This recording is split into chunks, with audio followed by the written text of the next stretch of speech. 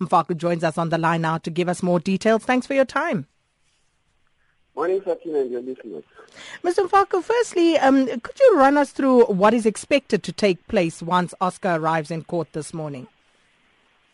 Sakina, today it will be a brief appearance. He will appear in order for the court to postpone the matter formally to a date suitable to all the parties for sentencing procedures. Of course, the issue of bail will be entertained in court.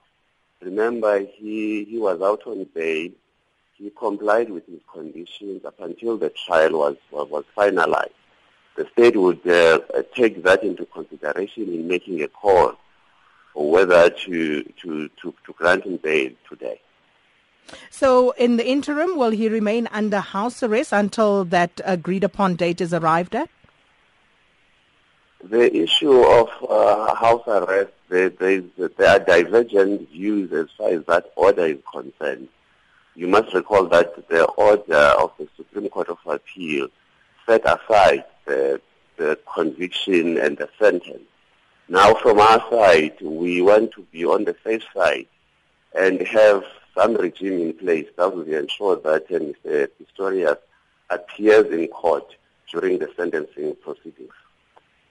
Last week we spoke to a legal expert who said that Oscar does have the option of appealing against the murder conviction.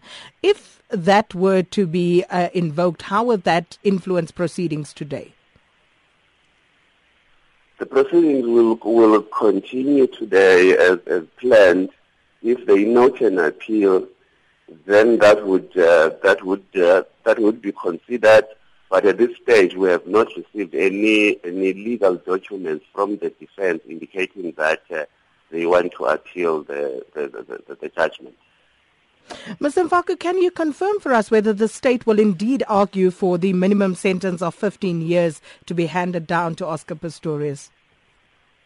When sentencing proceedings are underway, the state is obliged to argue for the imposition of the minimum sentence, which is 15 years in respect of murder for a first offender.